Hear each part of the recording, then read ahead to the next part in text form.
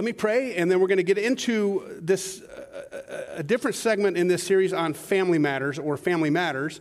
And it's one that in the West, in the Western church, we don't concentrate on that much. And it's about spiritual disciplines. And I'll explain what those are in a minute. And many of them you already know, but we're going to highlight 2 or 3 that maybe you don't think about all the time.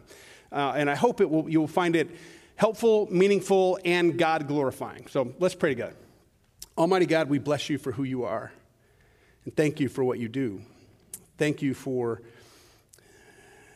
choosing us. You tell us that we are God's people, holy and dearly loved, that you have chosen us. Why?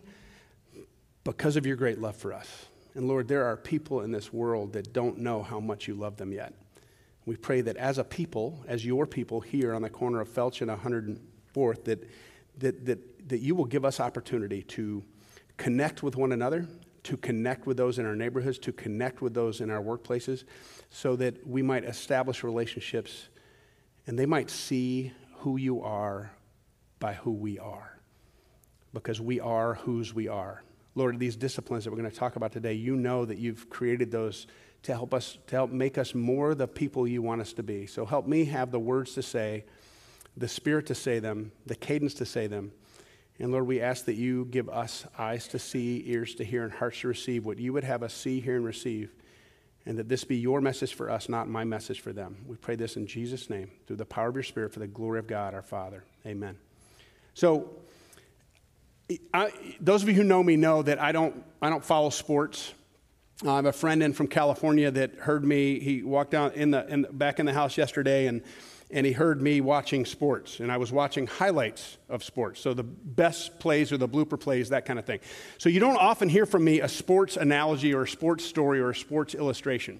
But I'm trying to think of where we might have a connection to discipline. And I don't mean discipline like getting in trouble. I mean discipline like preparing yourself for something. So I'm just going to remind you that, I'm going to remind myself, and I'm going to use a baseball analogy, but I think it tracks with softball, it tracks with football, it tracks with soccer, it tracks with water polo. It doesn't matter, golf, any of it. Getting better at the game requires practice. It requires discipline. So I'm going to go back to my sophomore year of high school with my coach, and I played when I wasn't pitching, and this is before my shoulder went out of socket, so I had a pretty good arm, and I was often at third base.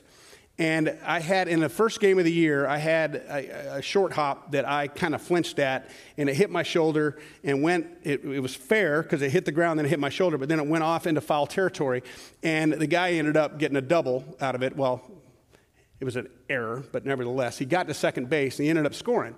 So the next time we had practice, the coach stood at the plate, and he put me at third base, and he hit 100 ground ball short hops with a fungo bat at me. And I learned not to flinch, and I had lots of bruises, but I didn't miss another short hop that season. Now, I'm not saying that I'm a good athlete. I certainly am not. I was the slowest guy on the team, by the way. I had 2 stolen bases my senior year. Both were passed balls. They hit the backstop, and I had to slide. And I did get thrown out one time on a force. It was a short one to left field, or right field. The guy in right field picked it up and threw me out at first. I'm a slow man. Here works pretty good. Here doesn't work that great. But there's something about, if you know that you want to do something better, you want to be more the person that you're made to be, it takes discipline. You have to take lots of ground balls in order to field the ground ball when the pressure's on. You have to be thinking all the time about what this person on first base might be doing. If you're a pitcher, you got to be thinking about what this batter, if you've ever faced him before, what this batter might do well, and you got to throw him off. And you got to remember how you pitched to him last time so you don't repeat the same order. You don't want to be predictable. Same thing with golf, with putting, and Jim Fortney can tell you that I am no putter. I can put the ball down range pretty good, and about half the time, I get my money's worth. I play the whole course. But I don't practice at golf. And this year I haven't even been able to hold a golf club because my hands don't have any strength in them. But same thing is true with fishing. Same thing is true with cooking. Same thing is true with painting your house. Everything you do, if you work on it more and more, you're able to do it better and better. So when we hear of spiritual disciplines, the historic Methodist tradition would say that these disciplines are necessary to keep you from backsliding. And there's other things that you need to be disciplined not to do because those things might lead to backsliding. And right here in Ephesians chapter 5, Paul talks about don't do this. But I want you to understand, my intent is that you hear everything that we talk about today. You hear that your pastor has his eyebrows up. And I hope my tone is light. And those of you joining us online, there's going to be one that might feel a little pokey. That is not my intent. I just want us to hear from Scripture what God tells us His people should be doing. And this isn't all inclusive, but there are some disciplines, there are some things that identify us as children of our Father, as people of the family of God. And He encourages us, Paul in particular, but throughout the Scriptures, and I'll have lots of different verses that show you that it comes from all around, we're encouraged to do as much as possible as far as it depends on us, to live a life that shows others who our God is. And so that is what our people do. So I'm going to start off with Ephesians chapter 5. It's not a long list of spiritual disciplines, but it does start with this. It says, be very careful then how you live, not as unwise, but as wise, making the most of every opportunity because the days are evil. Therefore, do not be foolish, but understand what the Lord's will is. Do not get drunk on wine, which leads to debauchery. Debauchery is either leading other people to sin or it just sucks you into the muck, into the mire. Instead, be filled with the Spirit. Speak to one another with psalms and hymns and spiritual songs. Sing and make music in your hearts to the Lord, always giving thanks to God the Father for everything in the name of our Lord Jesus Christ. Be very careful how you live. Other than driving, or when it's icy on my driveway and I've got a snowblow or shovel, I don't usually have the idea in my head, be very careful. I mean, I am getting to that age that when it's snowy out and icy out, it's just don't fall, just don't fall, just don't fall. Because it used to be you could fall and it hurt for a minute and you get up and you go. Like Pastor Kurt went skiing last year for the first time in years, and he fell down hard. And it used to be that he'd fall down hard, he'd go, ow, and he'd get up, you yard sale it, all your equipment's all down. It took him weeks before he recovered from that thing. So carefulness, being very cautious is one thing to avoid danger, but he's saying be very careful how you live to avoid being sucked into what the world says you should, must, and you want to do. We've talked extensively over the last year about God calls us to do not what comes natural to us. We're not to do what comes natural to us. We're to do what comes natural to God. And these spiritual disciplines help us know that and help remind us of who we are, whose we are, and how God's family should behave.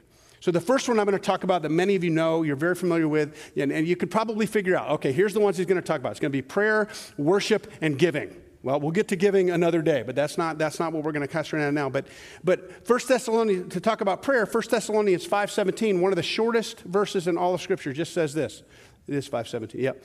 Pray continually. Always be praying is what that's saying. And I don't know how we do that specifically. If we think of prayer as, you can't do that continually, but you can have a mindfulness of God all the time. You can be when you're driving, when you're interacting with your spouse, when you're talking to your grandkids, when you're talking to your neighbor, when you're out here in the parking lot and someone stole your spot, whatever it might be, you can always be mindful of God and in a perpetual and ongoing conversation with Him. It doesn't have to be these and thous and thous. It doesn't have to be your eyes closed. And we should be doing that. We should be humbling ourselves before the Lord, bowing our heads and talking to God and asking Him what He wants. But we can also be praying continually. We can be walking and talking and knowing and loving God day by day, minute by minute. And that is something we're all familiar with, but it's a discipline that it's easy to just let slide. A friend of mine lives in Grand Rapids, had a difficult time, had COVID, it was bad, and just kind of lost hope in his own personal life because of all the lockdowns, and he was working from home. He'd been divorced years ago, and he just lost the desire to pray. And when he took it back up, finally, when he realized, I don't want to pray, but I just need to pray, the hunger and the thirst for being connected with God returned. But it took discipline to start it.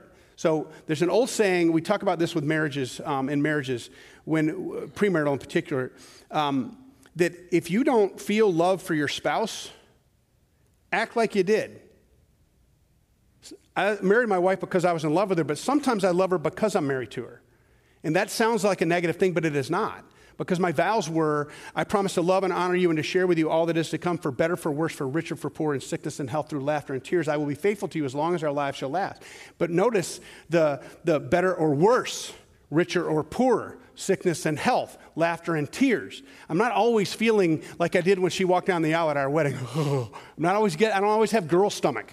But there are times, and there's times when I'm irritated, not because Lynn isn't practically perfect in every way, but because I'm a fallen human being. But my decision to keep my vows is to love her no matter what. I need to behave as if I loved her, whether I feel the love right now or not. Same thing is true with prayer. I need to behave as if I'm a prayerful person, whether I feel like praying or not. And if God seems silent, I need to continue to seek God. The saying that we say sometimes in premarital is, I can more quickly act my way into feeling differently than I can feel my way into acting differently. Sometimes if you're feeling dry in prayer right now, with all of these disciplines, if you feel like, if you do it, some of the passion will return after a time. But if you wait for your passion to be there before you participate in the discipline, the work of God in his people, being very careful how you live, if you wait for your feeling to return before you practice these calls of God, then you won't practice them. And you know this in your life. You know this if someone's preparing for a marathon, they have to run every day, and the days that they do take off, it's so that their body can recover. But the discipline that's necessary to get yourself from couch to half marathon or marathon, it's a year process for most people. And to get yourself from someone in need of redemption to being someone redeemed, it takes no effort on our part because God does the redeeming. But if you want to go from someone who is unsanctified to someone, we talked about all these things this summer, that what sanctification is, the process by which God uses to not leave you the way you are. He loves you just the way you are, but he refuses to leave you that way. These spiritual disciplines are God is responsible for our sanctification, but they are our participation in the work that God is doing in us. Second one is worship. You're familiar with this. Those of you that are here, those of you that are joining us online, you're familiar with this. It tells us in Hebrews chapter 12, verse 28, therefore, since we are receiving a kingdom that cannot be shaken, let us be thankful and so worship God acceptably with reverence and awe. For our God is a consuming fire. Now again, worship is not something that only happens corporately, but it does happen corporately. We'll talk a little bit more about why God wants us to gather together. But worship is, my favorite word for worship in the New Testament is proskuneo. You've heard this before, but it just means to lean forward in order to kiss. And it comes from the same word used to describe a dog licking the dog's master's hand. And we go, but think about it. Why does the dog lick its master's hand? We had my daughter's dog, who became our dog, that now is Will Baker's dog, Moose, was back with us this last weekend, because last weekend through Tuesday, because Will was at a conference, and we used to pay him to watch our dog. He didn't pay us to watch his. But Moose was back in the house, and he remembered all those weird little routines that we have. Like when Lynn can get kind of caught up in whatever we're watching on TV. She usually goes to bed before I do, but she can get caught up. Even in the morning, if I have the news on, she has to leave. She's got her backpack ready, and she's walking out the door, and the weather comes on. And I have to turn the TV off to snap her out of it. So Moose had picked up on that for the years that he lived with us, and I would take the little thing on what I use an Apple TV to watch television with, and I would double click it and I'd flick it up so to make the program go away, and it would make this little sound, dong. Moose knew that when he hears dong, we're going to stand up, and I'm going to walk Lynn up, I'm going to kiss her goodnight, and I'm going to come back down, and Moose worships Lynn just for the pleasure of it. He can't wait to be around her. He will sit outside of her door whenever and however she's moving around the house. Me, he ignores. And that was our deal. He leaves me alone. I let him continue breathing. It's a shtick. I'm just playing. But that lean forward in order to kiss, a dog will lick his master's hand just for the pleasure of it. Now, vets might argue that they need the salt that might be in the oils of your skin. But it's still not something that the dog dislikes. It's something that the dog loves. And so for us to worship continually, to do it in a setting like this with reverence and awe, but to always be pleased with God, even when difficulties come our way. And we have the right and actually probably the obligation when things are hurting to cry out to God and tell him.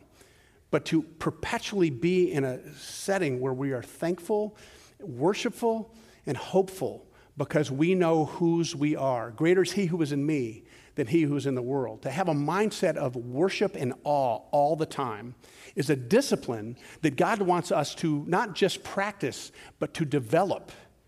It is difficult in our world today to look at it and think, God's got this. But imagine the change in your own spirit if when the stuff happens, you can go, great is our God. It is really hard to be angry at someone else when you're connected with the Most High God. That's number 2. Number 3, Bible reading. We know this. We're always encouraged to be in our scriptures. Pastor Greg was phenomenal at this. He did a really good job of writing the Word of God on his heart. He just was, by the way, he's doing pretty well. I just talked to him yesterday.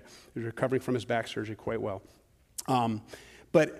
But he would memorize whole chapters of Scripture, and it was glorious to watch, and it took discipline to do it. People go, oh, you just got a gift for it. He can just read it and memorize it. That's not true. It's not. Just like my wife has a gift for playing music by ear, but she doesn't hear it once and then go, she's got to pick it apart. She's got to hear this particular thing, and then she can figure out how to play it on the piano. Same thing is true with Bible reading. If we don't read it, then we're not hearing what God wants us to know. The scripture that to support this is Joshua chapter 1:8, Old Testament. Do not let this book of the law depart from your mouth. Meditate on it day and night, so that you may be careful to do everything written in it. Then you will be, and we love this one, prosperous and successful. The word for prosperous here is a little bit different in Hebrew than it is when we think of it. We think prosperous means you just got a lot of money. It's kind of like that if you honor your father and your mother, things will go well for you in the land that I'm going to give you. It's a promise that comes, and that's prosperity. Things will go well. He's telling us right here that if we ingest the scriptures, if we have a thirst for the Word of God, a hunger for the Word of God, it changes us. It's not just words that you memorize. It's promises and the will of God made known to creatures, us. Another spiritual discipline is fasting. Many of you know that about 4 years ago, I really tried to start developing this. Part of it was for health reasons, but part of it was thank you for bringing that down. You noticed that it keeps hitting me in the eye. I was going to bring it up, and then I decided that was an ADD moment. Now I'm doing it anyway. So this is going to get intense here a little bit in a minute, so I'm just trying to lighten the mood a little bit. Fasting, Joel chapter 2, verse 12 says, even this is how God's calling his people back. Even now, declares the Lord, return to me with all of your heart, with fasting and weeping and mourning. Now, the people in Joel's time had drifted hard.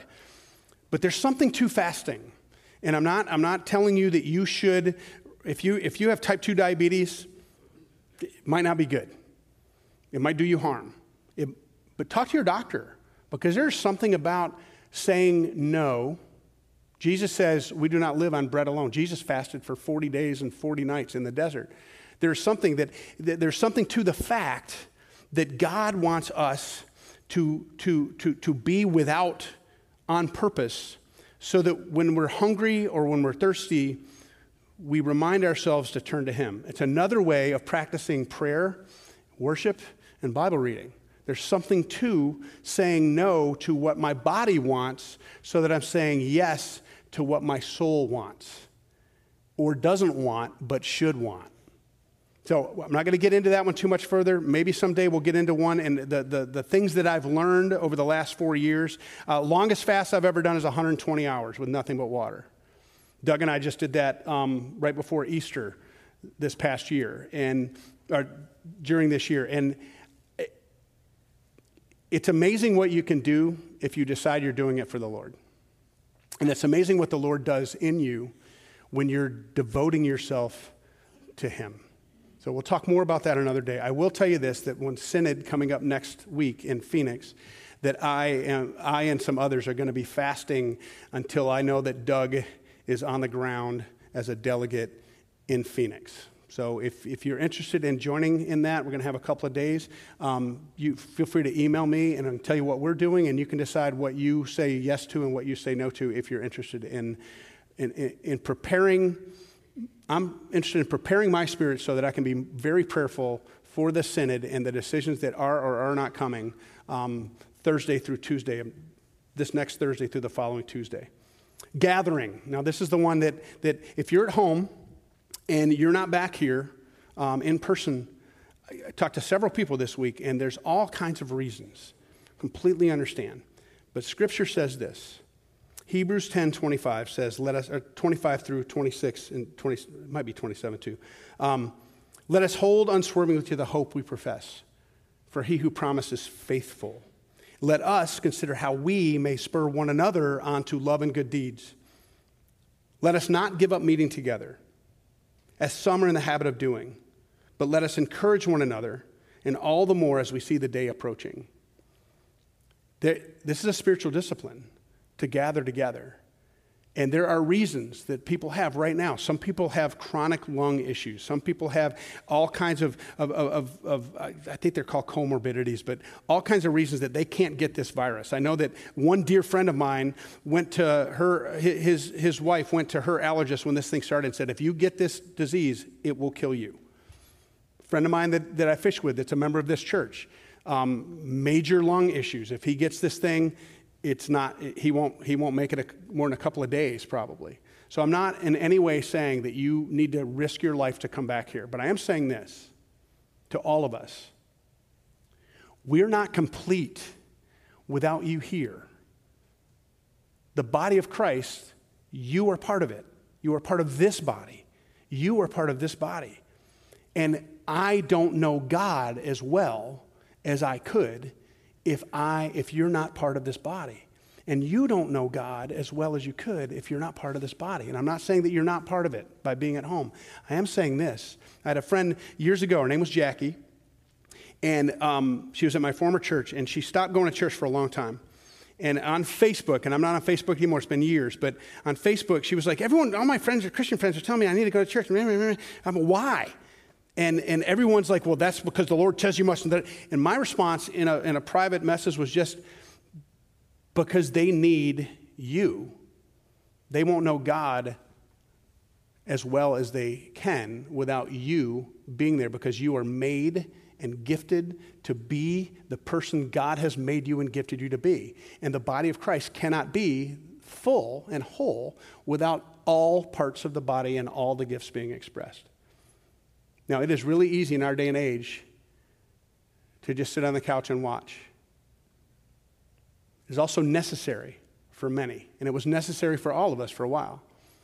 But I will say this. I've not talked to one person who was gone for a long time that once they came back, those that shared with me, that didn't say something like this: I had no idea how disconnected I felt until I reconnected. There is something good for each of us when we gather together to worship God, to be in fellowship with one another, and to walk with one another, spurring one another on to love and good deeds. Confession, Proverbs chapter 28:13 says, he who conceals his sins does not prosper, but whoever confesses and renounces them finds mercy. Self-examination. This is one we don't love. 2 Corinthians chapter 13, verse 5. I'm going to concentrate on this one and one other briefly. This is scripture. Examine yourselves to see whether you are in the faith. Test yourselves. Do you not realize that Christ Jesus lives in you or is in you? Unless, of course, you fail the test. I think this is a wise thing to do. Every so often, and I don't believe that I can lose my salvation. I don't. But I do know that there are times in my life when I know I've drifted, and it's only upon self-examination when I go, I am not the person I want to be, and I'm certainly not the person God wants me to be and who he made me to be. So examining myself and confessing that to God instantly reconnects me with God. If I've walked away a long way and I feel like it's a long way back, it's not, because he's been walking right behind me, letting me drift. But as soon as I stop, repent, confess, turn around, he's right there to embrace me. And then the walk back is with him. It's not alone. So it's a wise thing to examine yourselves. Also told and encouraged to consecrate ourselves, which means to set ourselves aside, clean ourselves up, set ourselves aside to receive from and to be in service to God. It's what they named Isabel, Elise, and Elizabeth. They all mean consecrated unto God. We're told here in Joshua chapter 3, verse 5, Joshua told the people, consecrate yourselves, for tomorrow the Lord will do amazing things among you. We've practiced some of this in the last year when we're preparing for communion. We're telling people, we tell you that next week we're having communion, and it's a good time to examine yourselves. It's a good time to rid yourselves of things that are not of God, so that when you come to the table, you're connected with God and with his people. So that's both examining yourself and consecrating yourself. Sabbath rest. You all know the commandment. But here in Exodus chapter 34, verse 21, it says, 6 days you shall labor, but on the seventh day you shall rest. Even during the plowing season and even during the harvest, you must rest. Something about this that as Americans we don't like, especially good Dutch work ethic people. We don't like the idea of being good for nothing. But I'm going to tell you, God has never wavered on it. Work 6 days, rest 1. It tells God you trust him. And it reminds you that you're not nearly as big a deal as you think you are. Reflect on God. This is holding every thought captive. Philippians 4:8 says, finally, brothers, whatever is true, whatever is noble, whatever is right, whatever is pure, whatever is lovely, whatever is admirable, if anything is excellent or praiseworthy, think about such things. How often do we get caught up in things that are not like this? How often do we let a brain worm, I call it stinking thinking, a thought that's negative, or I don't just mean negative like I'm just going to be a big positive thinker, but there are things that are not of God, or feelings that this is what people must think of me and all that kind of thing, that can get in my head, and it leads to bitterness or anger or insecurity, when if God tells me that if I hold on to what is true, what is noble, what is right, what is pure, what's lovely or admirable, excellent or praiseworthy, the brain chemistry changes. When I hold those wrong thoughts captive and I say, nope, you don't get time. You don't get to live in my head rent free. And I start remembering who God is and who he says I am and what he wants me to do, it doesn't just change my mind. It actually changes the chemistry within my body. And it makes the stress that could do harm, it opens my blood vessels, no kidding. And it makes it so that the stress is actually preparing me to be the person that God wants me to be. Every Sunday morning when I sit right there, I'm nervous as I can be. And I have to remind myself, I'm dependent on God. It's up to God whether all I got to do is be faithful. It's up to God whether this is going to be helpful or not.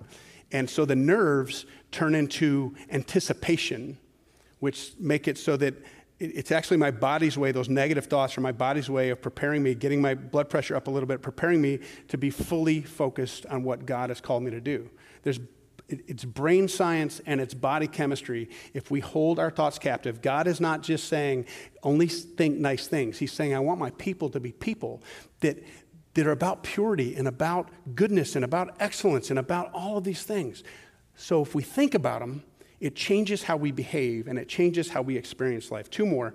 Giving. It's one of the spiritual disciplines. 2 Corinthians 8:7 says this. But just as you excel in everything, in faith, in speech, in knowledge, in complete earnestness, and in your love for us, see that you also excel in the grace of giving. Using your gifts. 1 Peter 4:10 says, each one should use whatever gift he has received to serve others, faithfully administering God's grace in its various forms. I don't think most of us think of our gifts that way. Our spiritual gifts, what we're good at, what makes our hearts beat hard in a good way. I don't think we normally see it as this is a way that God uses to lift other people up. We usually think, well, it's something I like to do, so I'm just going to do it. But God actually administers his grace through how he has gifted you. And that's why I say that if we're not all together, if you're part of this body of Christ and you're not here, we don't get to be the people that God wants us to be completely because we're not whole. And if you don't use your gifts that God has given you in the service of others, then God, the ministry of God, the grace of God, the ministry of reconciliation that is the church is not complete. So these are just a list, and it's not an all-inclusive list of spiritual disciplines, but I would encourage you today to examine yourselves, to consecrate yourselves, and if you cannot gather with God's people, at least have a plan, some check marks that need to happen so that you know you're moving toward being with instead of I'm just going to be alone. That is not God's desire for you. And right now it might be what you must do. But he doesn't want you there forever. He doesn't want any of us there forever. And there are ways to gather with God's people that isn't all corporate, but is just a few. Those are all good. But there's something to be said for gathering with God's people, loving God together, and therefore God loving us through each other. Let's pray. Almighty God, thank you for who you are and that you give your people, your team, routines and disciplines and ways to practice what it means to be your child, to be your family, to be your people. So, Lord, remind us that we are our people and we are your people and you are our God. We worship you, we praise you, we thank you. In Jesus' name, amen.